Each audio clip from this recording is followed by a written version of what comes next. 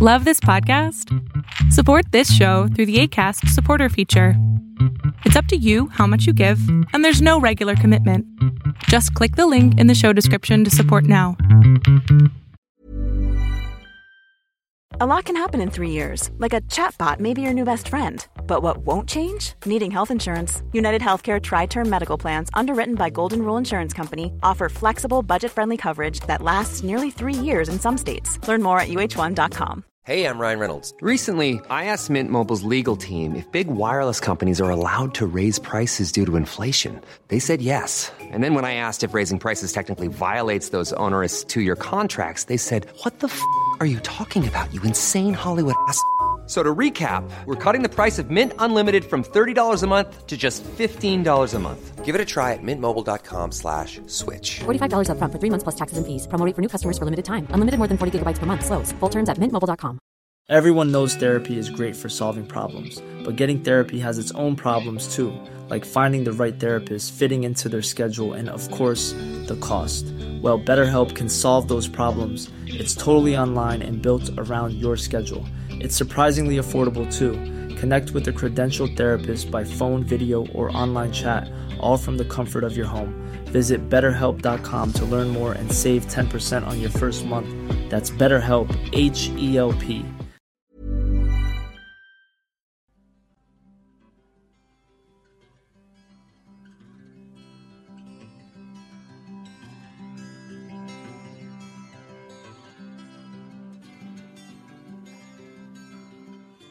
Welcome, everyone, to Beyond Surviving, the safe space for survivors of childhood sexual abuse to receive support, resources, and share their stories. Beyond Surviving is about freedom, healing, connection, and even laughter and fun. Most importantly, it's about letting go of the pain of abuse and finally moving on.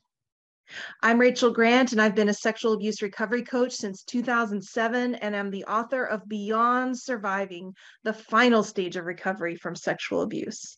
You can learn more about me and the Beyond Surviving program at rachelgrantcoaching.com. Hey folks, I'm so glad to have here with me today my guests, John DiGirolamo and Angela Ray Clark. We've got a twofer today, y'all. This is the first time in Beyond Surviving history, so I'm excited about it. And we're going to be really digging into cultural influences that feed human trafficking, such as pornography. And so just a little bit about John. He's a critically acclaimed author, speaker, and anti-human trafficking advocate. He wrote the book, It's Not About the Sex, because he believes that human trafficking is one of the most underreported issues of our day that cuts across all economic, social, racial, and political boundaries. And I agree 100%. And he has really been focused on gathering stories from rural and suburban America, wanting to really shine a light. And one of those stories was Angela's. And Angela happens to also be a writer and a speaker, and was again featured in John's book. And she's also a dear friend and colleague of mine. If you go far enough back in the archives of the podcast, you will find an interview where Angela and I, had the opportunity to connect and share and discuss. But I'm just so glad to have both of you here. Welcome, welcome. Yeah, thanks for having us. Really appreciate it. Awesome. Thank you. Okay. So we're digging into a really tough topic today. It's exactly as you say, one of those topics that doesn't get a lot of traction a lot of times and doesn't end up in the spotlight. And it's fascinating why that is. And I think that'll be something for us to kind of talk about, why we're starting to see more people coming out about incest and molestation and rape, but not sex trafficking. And so as you set out on this adventure, John, you said, I'm writing a book, and you started to lay the foundation for that and started to put together the pieces of the puzzle for it and map it out, as we all do when we've decided to, take on a task like that. And then did you have the title first, or did the title come to you after completing the interviews and having conversations with people who had experienced sex trafficking? Yeah, the title was really something I developed early on. I did not want the book to be salacious or sensational. It is about sex trafficking, but I really wanted to give these different perspectives on this particular subject and get their stories, give them voices. And I really liked Angela's story because it's a true story of a survivor and the healing journey that she went on, and it's decades long, which I thought would be a really interesting perspective for the reader. So that was kind of my initial thought on the title was, really kind of telling stories as opposed to something, really Hollywoodized. Okay. Okay. I feel that. Thank you. And Angela, you shared when we were connecting before we started the show today that you have a perspective about the title. It's not about the sex as well. I'd love to hear that. Yeah. So for me, trafficking and rape and all the other crimes, sexual violence crimes are really it's not about sex. It's about the power over, which I think has been proven time and again that it's the power over. And I've said it many times, if my grandfather, who was my trafficker and my child sex abuse perpetrator, if he had had a knife or a gun, it would be one and done. He'd be in prison. But the predators, some of them choose the weapon of sex, and that's a weapon that can be used over and over again and often go for decades in silence. So that, to me, that's what that means. But I also get John's bigger perspective. Like it's not about sex. It's about the healing and about the living in spite of something that's happened. Yeah. I appreciate both of those perspectives.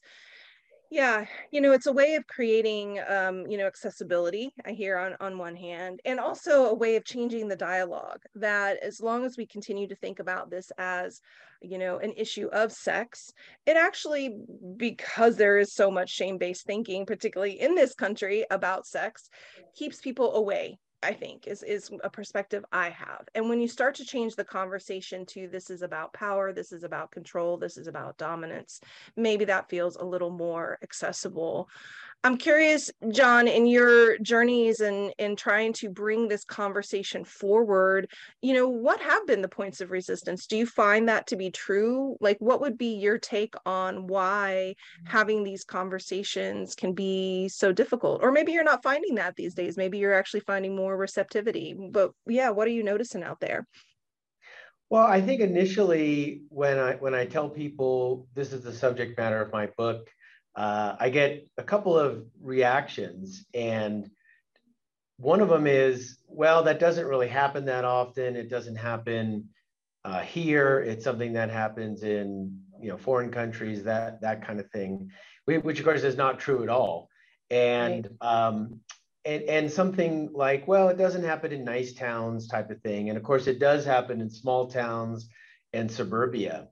And when I go in and talk to people, they'll say, I don't want to read these tragic stories, essentially, is what they say. So I definitely have received resistance on just getting people to read the book and talk about it. I think there's a lot of people who think that it just doesn't exist, even though it's really kind of under everyone's nose.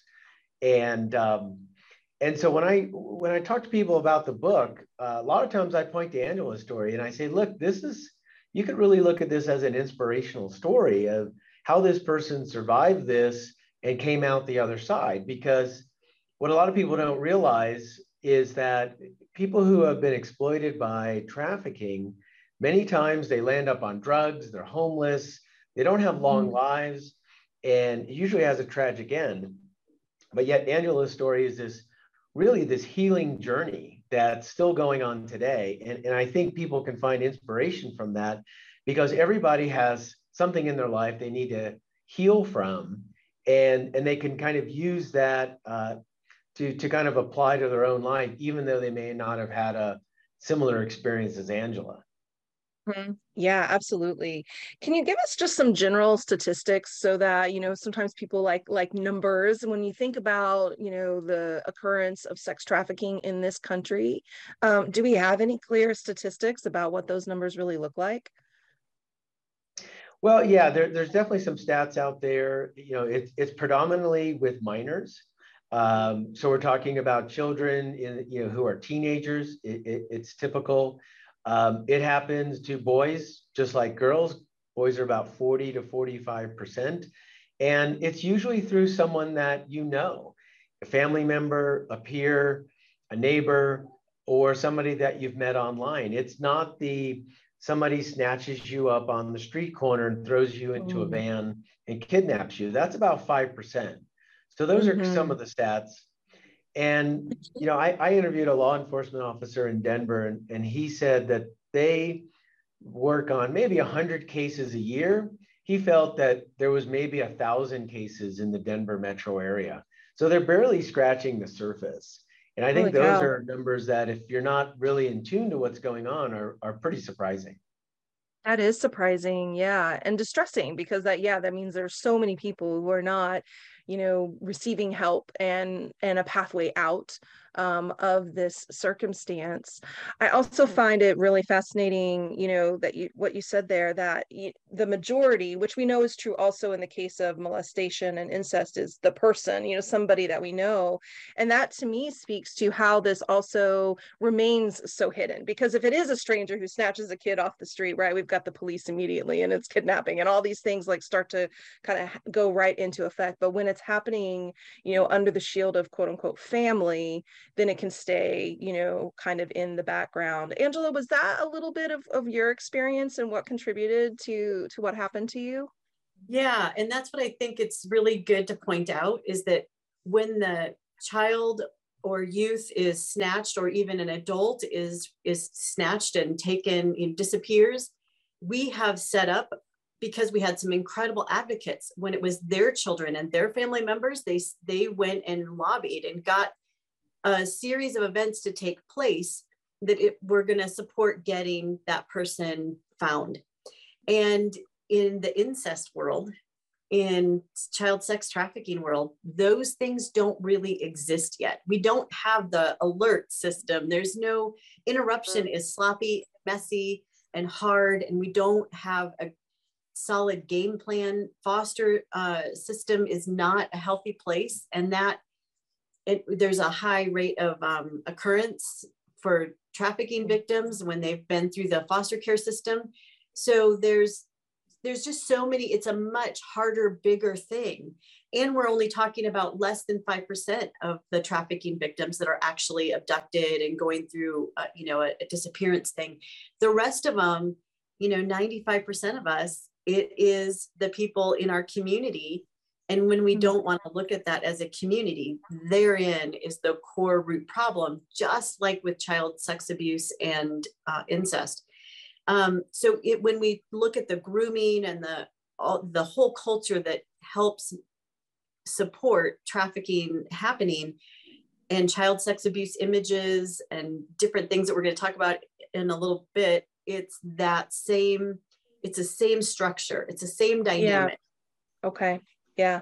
No, that's a great segue. I mean, I'll just bounce back to one thing that you said there, John, which I fully support, because it's really a big philosophy in the Beyond Surviving world too, which is that we're here exploring trauma through the lens of a story of healing. And so having those inspirations and having those narratives out there that say, yes, I lived this, yes, I went through this, and I got out, and I'm thriving, and I'm moving on with my life, is so important. So I just champion you for creating that and going after those stories through that lens and giving people that platform. Yeah, I'd love to dig into the why. It's so layered. There's so many, reasons and impacts and influences that, add up to having a culture in which this even happens, right? So let's talk about that a little bit. John, what would you say are some of the major contributors, or you kind of phrase it as the fuel, which I think is a really like powerful analogy too. It's like, there's like this machine that's running, and there's this, we keep pouring the fuel into it that keeps it happening. What are some of those cultural things that really fuel human trafficking in your mind? Sure. If you take a step back, if you look at the demand side of trafficking, typically that person is married, middle-aged, has a job, many times has kids. They look like a regular person in society. So you can't just pick them out. When you see headlines of somebody being arrested for images of child pornography, for example, that's also a similar profile. They look like a regular person in society. And so you get this false sense of security when you think, oh, this person seems normal, they wouldn't be doing these nefarious things. Right. And so we're part of it is, I think, a breakdown in the morals of society. And you're also seeing the cultural influence of pornography, which kind of makes gratification that's purely physical, not in, say, a marital setting, a healthy relationship type of situation. So you're getting this normalization of creating explicit images.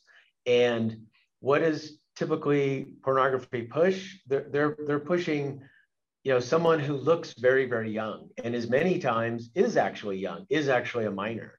And so when people are viewing that and it's normalizing that, then it makes it seem like, well, everyone else is doing it, it doesn't seem so bad. And that gets in, of course, that's faulty thinking, and that gets into the culture. Yeah. Thank you.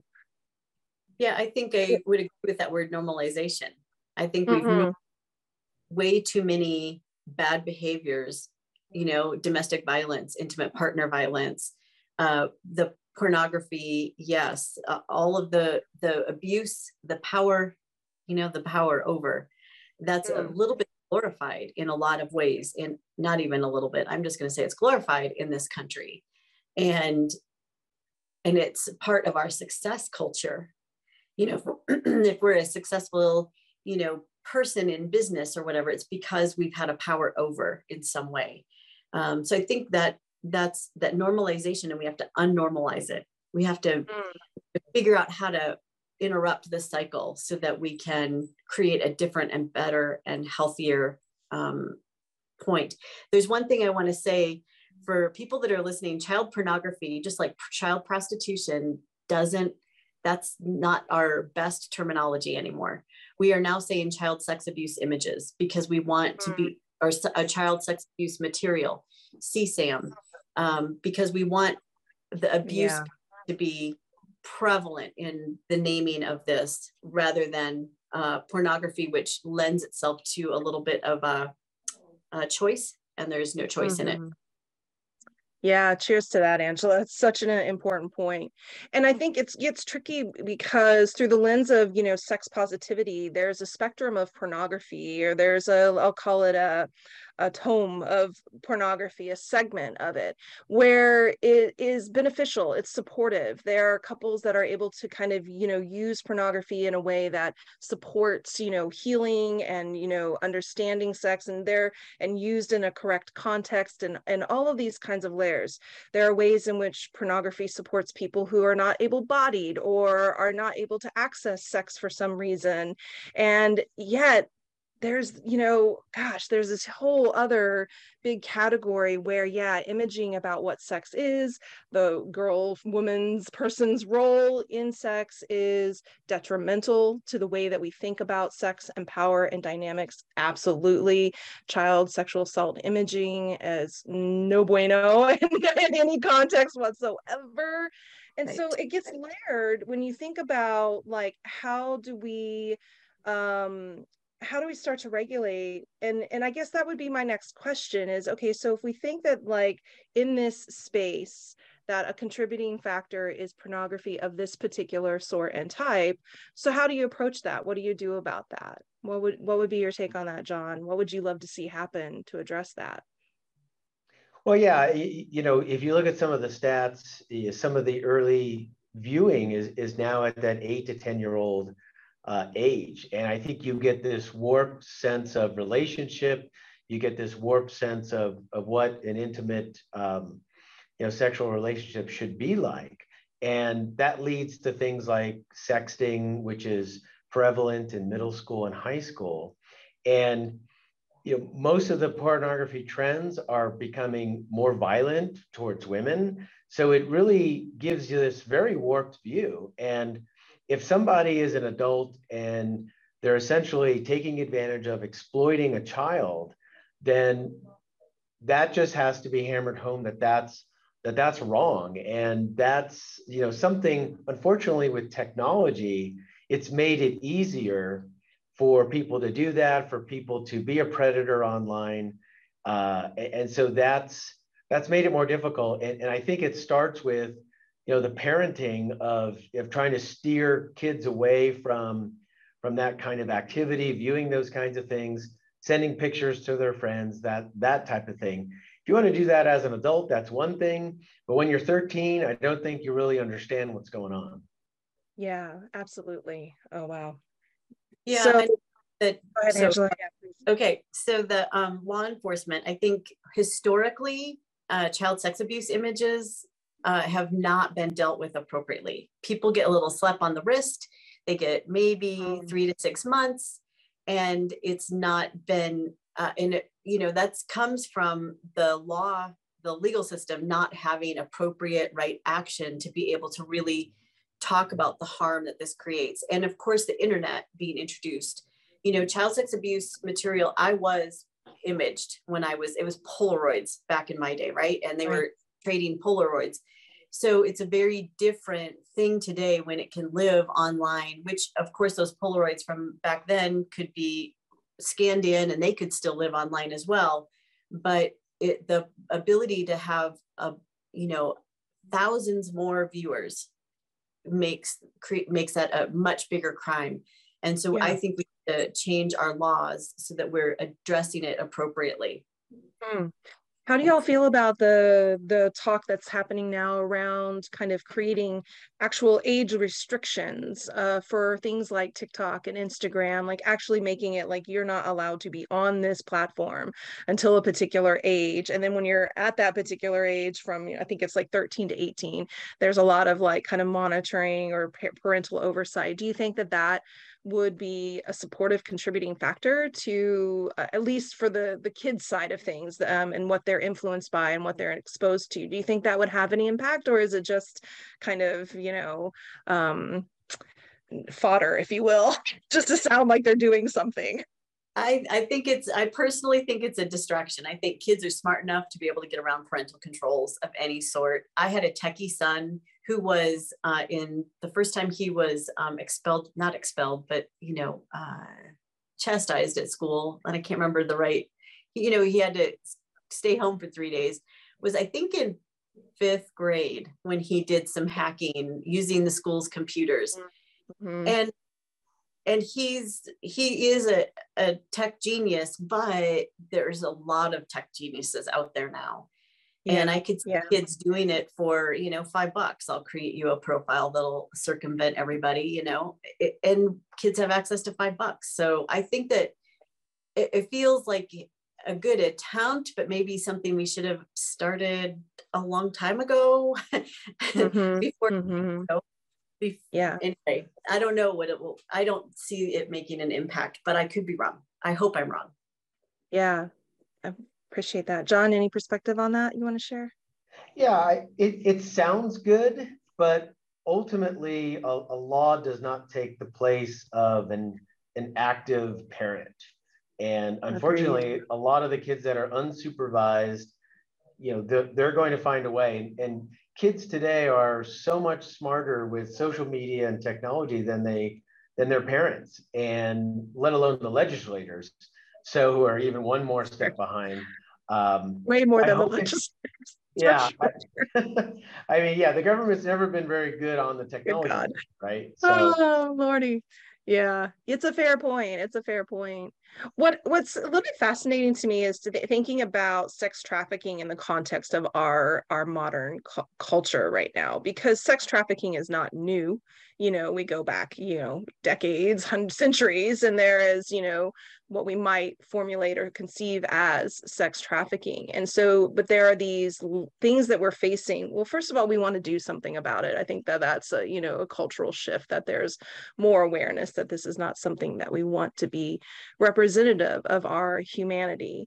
And that we want to try our best to eradicate as much of it as possible. And then, we're up against, very very hip kids and very, access and, even not the phone and social media, but, television and movies and all of the things, that we're having to try to manage on a day-to-day basis. And then it can be like, you can be doing the best job you absolutely can be doing.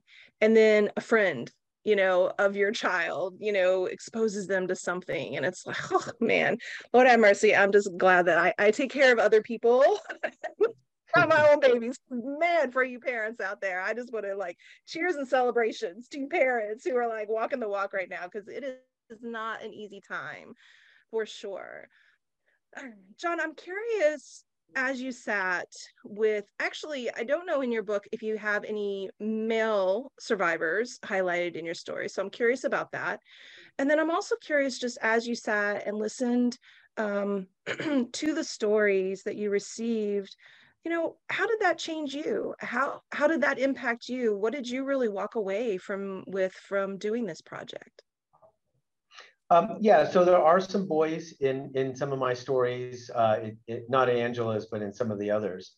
And it really made me aware of the situation, because I think I was like most other people. I've seen a few headlines, know a little bit, maybe saw a movie, but didn't really know a whole lot. So for me, it really raised a lot of the awareness, and I could really be pleased. I don't want to say pleased, but to really work with the 4 people that I talked to kind of give them a voice, because I could have never come up with that stuff on my own. And so to work with the 4 people in the book was really great to add to my knowledge. And I've gone on to speaking engagements and interviews like this, and have kept, been able to talk about it, because awareness is where it starts. You talked about how do you solve the problem, and to me, you have 4 parties in my mind. You've got the general public, the criminal, the person being exploited, and then who's the sex buyer. So all 4 of those have different ways to solve that problem or to reduce that. But it starts with the public and being aware, and that's where podcasts like this and people reading the book and going to a presentation by myself or Angela, that's where it starts, getting people to understand what's going on. Yeah, cheers to that, John. I really appreciate you being, absolutely a voice and an advocate and an ally. It's so important to take a stand. And Angela, you stepped up to share your story. And I'm just so curious, what was it like for you to participate in this project and to share your story in this way? Yeah, I'm working on my own memoir at the same time. And we had a brief conversation about that on the front end. And I just said to John, I'm super curious about how it's going to come through you as opposed to me. And it was a labor-intensive process. I don't know. I've never asked if all the other people took as much time, but he was relentless. Week after week, we showed up. I would review a little bit of material, and I would say, well, this I wouldn't phrase it quite this way, or let's, bring in this particular piece of it, or this was something that I maybe talked about, but now I see it in print and I just think it's not really important. We could nix that. So I was super engaged, maybe because I'm a writer, in the editing process. And I don't even know, it was like 8 or 10 or 12 weeks that we showed up every single week for 2 hours at a stretch and went through it line by line. And that was super important to me, to be able to have that kind of influence in how my narrative was approached. Mm-hmm. And I gave him permission to, he created some dialogue in some spaces to make it real and attainable to the readers. And I have no interest in creating dialogue in my book. So it's really fascinating to see this, shortened version of my story, and, with different elements that we decided were important together. And so it was a very validating and lovely experience. And it was labor intensive for both of us. So on. And, I just have to say, John, it's no small feat to be able to hold space for these kinds of stories. I know your background is not necessarily, trauma and, therapy and these sorts of things. So that just Right. speaks to the heart that you have, the mindfulness that you have, and, the deep care that you have for these stories and for raising awareness. Yeah, it was really important for me to be authentic, and the only way to do that is to work closely with the person that I'm interviewing. And Yeah. each of the stories allowed some amount of creativity of creating other characters that are in the story, and that kind of, I like that because that kind of fills my creative juices. But it all goes back to telling somebody else's story. So it's always trying to keep that all on track. And as Angela said, we created dialogue with her grandfather. There's no recordings of that, there's no videotape of that, so we had to kind of base that on our best knowledge of that. But in order to keep the reader engaged, you've got to have dialogue, action, thoughts, emotions, etc. And that was part of the process of, okay, does this ring true of what this person was probably like, was probably thinking, and some of their background. And so I thought it was a nice combination of a little bit of my creativity, but still ringing true to the experience. Yeah. Oh my gosh, that's great. I love that so very much. When we think about resources for people who have, I think there are two branches of this. You correct me if I'm wrong, people who are currently experiencing this, that are in, a circumstance of being trafficked, and their access to resources might be very, very limited. But if they were to be able to get to something, where would you want them to go first? Either of you have a great resource for people if they hear this and they're in this circumstance, or they fear that their child is in this circumstance. Yeah, where's the best place to start? Go ahead, John. Oh, I was just going to say, there is a national hotline, as well as many states have a hotline. I think people should definitely start with that. There's a lot of local nonprofits, and then there's other kind of national nonprofits like the National Center for Missing and Exploited Children, something like that is probably a good place to start. But that's what came to my mind first. Great. Yeah. What about for you, Angela? I was going to say the national hotline as well.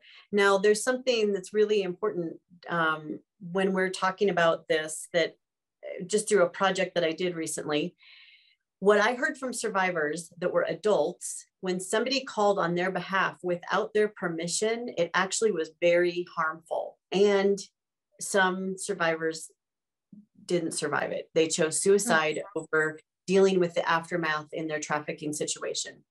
That was new information for me. I've called the hotline after being educated about different things. I've called the hotline several times. And so the best, when we're talking about minors, hands down, call the hotline, report what you can, interrupt. But for adults, the ramifications are things that we can't even fathom. And in that, the best thing that we can do is be an ally, a supportive person in their life that says, when you're ready, I'm here, and let them ask for help. And this refers back to the stages of change, Rachel, which you're probably familiar with.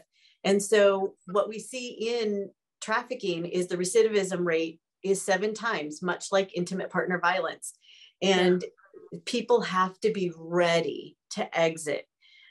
So calling the hotline might look differently if you're aware of a situation and you just want, maybe you want to use the hotline as a resource gatherer. Like what can I offer this person next time? Because hotlines do that as well. They can send you to different local, shelters or support groups. And the support group thing being offered was the biggest thing that survivors had said might have been helpful and might have been something they would have tried to attend, which was very cool. Yeah, awesome. Thank you both very much. Yeah. So the good news is, whatever your experience, there is a place of healing. There are resources out there for you to get support wherever you are, in your experience. And the Angela and John are great resources as well. And then I'll also put in our show notes a link to my resource page on this topic, so that anyone listening can feel free to pop over there and check out the articles and the services and various things that are there. So as we start to wrap up today, I feel like we have touched like 1% of this conversation. There's just so much more, to be said. So I want to give you each an opportunity to do, what is for you the main thing. I want to make sure, no matter what, this is what you all hear. This is what you all get from our conversation. Angela, I'll start with you. So the biggest thing is, when you're a parent, make a game plan with your kids. Not if the first time somebody sends you an image you don't want to see, but when, because we know it's just going to be everywhere. And it might be a stranger online. It might be somebody they know. But when that image comes, what is your plan of action? Are you going to talk to an adult about it? Are you going to just delete it? Are you going to, what's appropriate? And for everybody, that might be a little bit different course of correction, but I think the best course is to give it to an adult, so that the adult can take appropriate action and respond to it. Now, we can't always say parents, because 40% of trafficking cases are familial. So right. It might be a parent, but it might be somebody else in the family system or somebody in the school system. We also know that a small percentage, but there is a percentage of adults in the school system that are doing trafficking and sex abuse, and it happens with teachers and coaches. So we can't, there's not a one size fits all thing, but make that right. Game plan. And then if you end up getting into a situation where you've actually shared an image of yourself, what then? What are you going to do then? What we're seeing is a high rate of suicide, because the kids don't know what to do, and they're feeling shame and blame. And This is the difference in the perpetrator, that the perpetrators that are online. Our perpetrators wanted silence. These perpetrators are saying, I'm willing to out you, to tell on you for doing this, and they're shifting it and pointing the finger at the student or the child.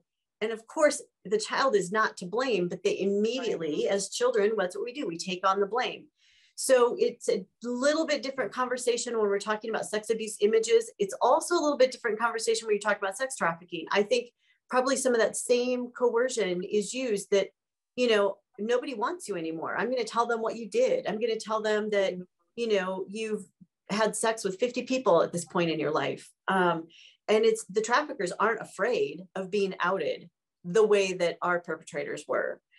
For child sexual abuse, and my grandfather for trafficking. So it's a little bit different thing. And I think that's part of what we're trying to step up and adapt to as a culture and as a response system. We don't really know what to do with this person, that because they've got so many levels of anonymity in the web, internet world, they're not afraid of being outed or outing somebody else. I mean, Lordy. Well, that's step number one. How do we make these people scared to death?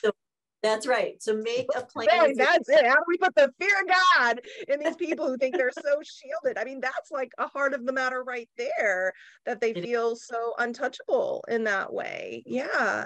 I love that, Angela. Thank you for that encouragement to sit down and have these conversations, create those game plans, and, be ready. Just be ready, be diligent about it. Yeah. I talked about it being youth, but, go into the young adult, right? Go into the young adult at stretch too. Kids that are still in college, kids that are just, big time. It doesn't matter that they're over 18, they're still liable, they're still vulnerable to coercion. For sure. Yeah, that's for sure. That's for sure. Yeah, they're still our babies, no matter how old they get. Take care of them. Watch out for them. Yes, beautiful. John, final thoughts or words that you'd like to share with our audience today? Yeah, I think a lot of what Angela touched on, the online world is different than it was a generation ago. So not only do the parents need to know that, but the kids need to know that. kids today think that having 1,000 friends is a goal. I think of that as a problem, because I guarantee someone in that 1,000 friends or followers is not looking out for them, is not a true friend. And so you've got to have those conversations with the kids, and have it often, and talk about some of those dangers that are out there, because these predators are going to look, they're there either to extort you with some kind of sextortion scheme. They either want more images or they want to meet. All of that can potentially lead to trafficking, but there's a lot of other bad outcomes, whether it's cyberbullying, depression, self-harm, etc. So kind of arming the parents with that knowledge, arming the kids, and having them have those tough conversations. They're awkward, they're not a lot of fun, but that's what needs to happen. So they can, if a kid is approached by a stranger or asks for an image, you can nip that in the bud before it gets out of control.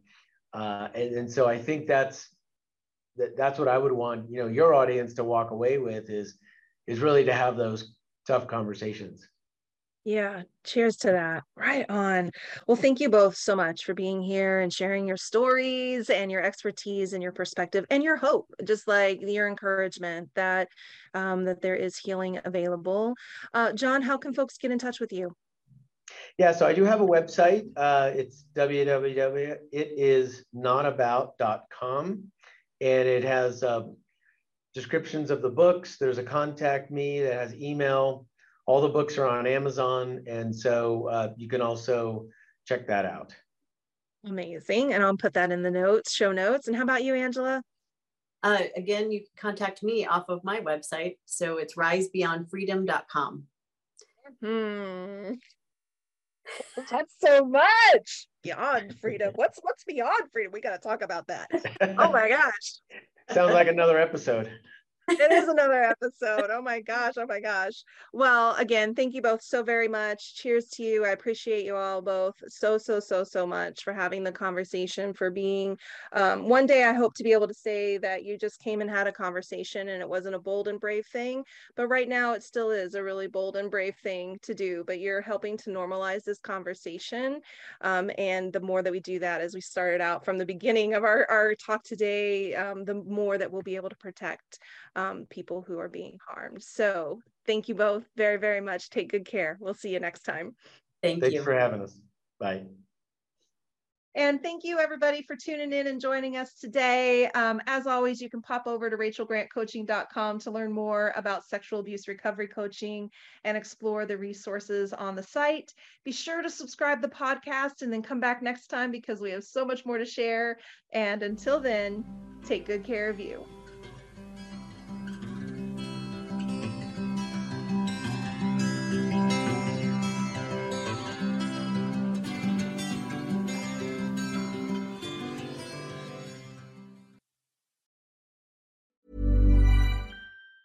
Planning for your next trip? Elevate your travel style with Quince. Quince has all the jet-setting essentials you'll want for your next getaway, like European linen, premium luggage options, buttery soft Italian leather bags, and so much more. And is all priced at 50 to 80% less than similar brands. Plus, Quince only works with factories that use safe and ethical manufacturing practices. Pack your bags with high-quality essentials you'll be wearing for vacations to come with Quince. Go to quince.com/pack for free shipping and 365-day returns.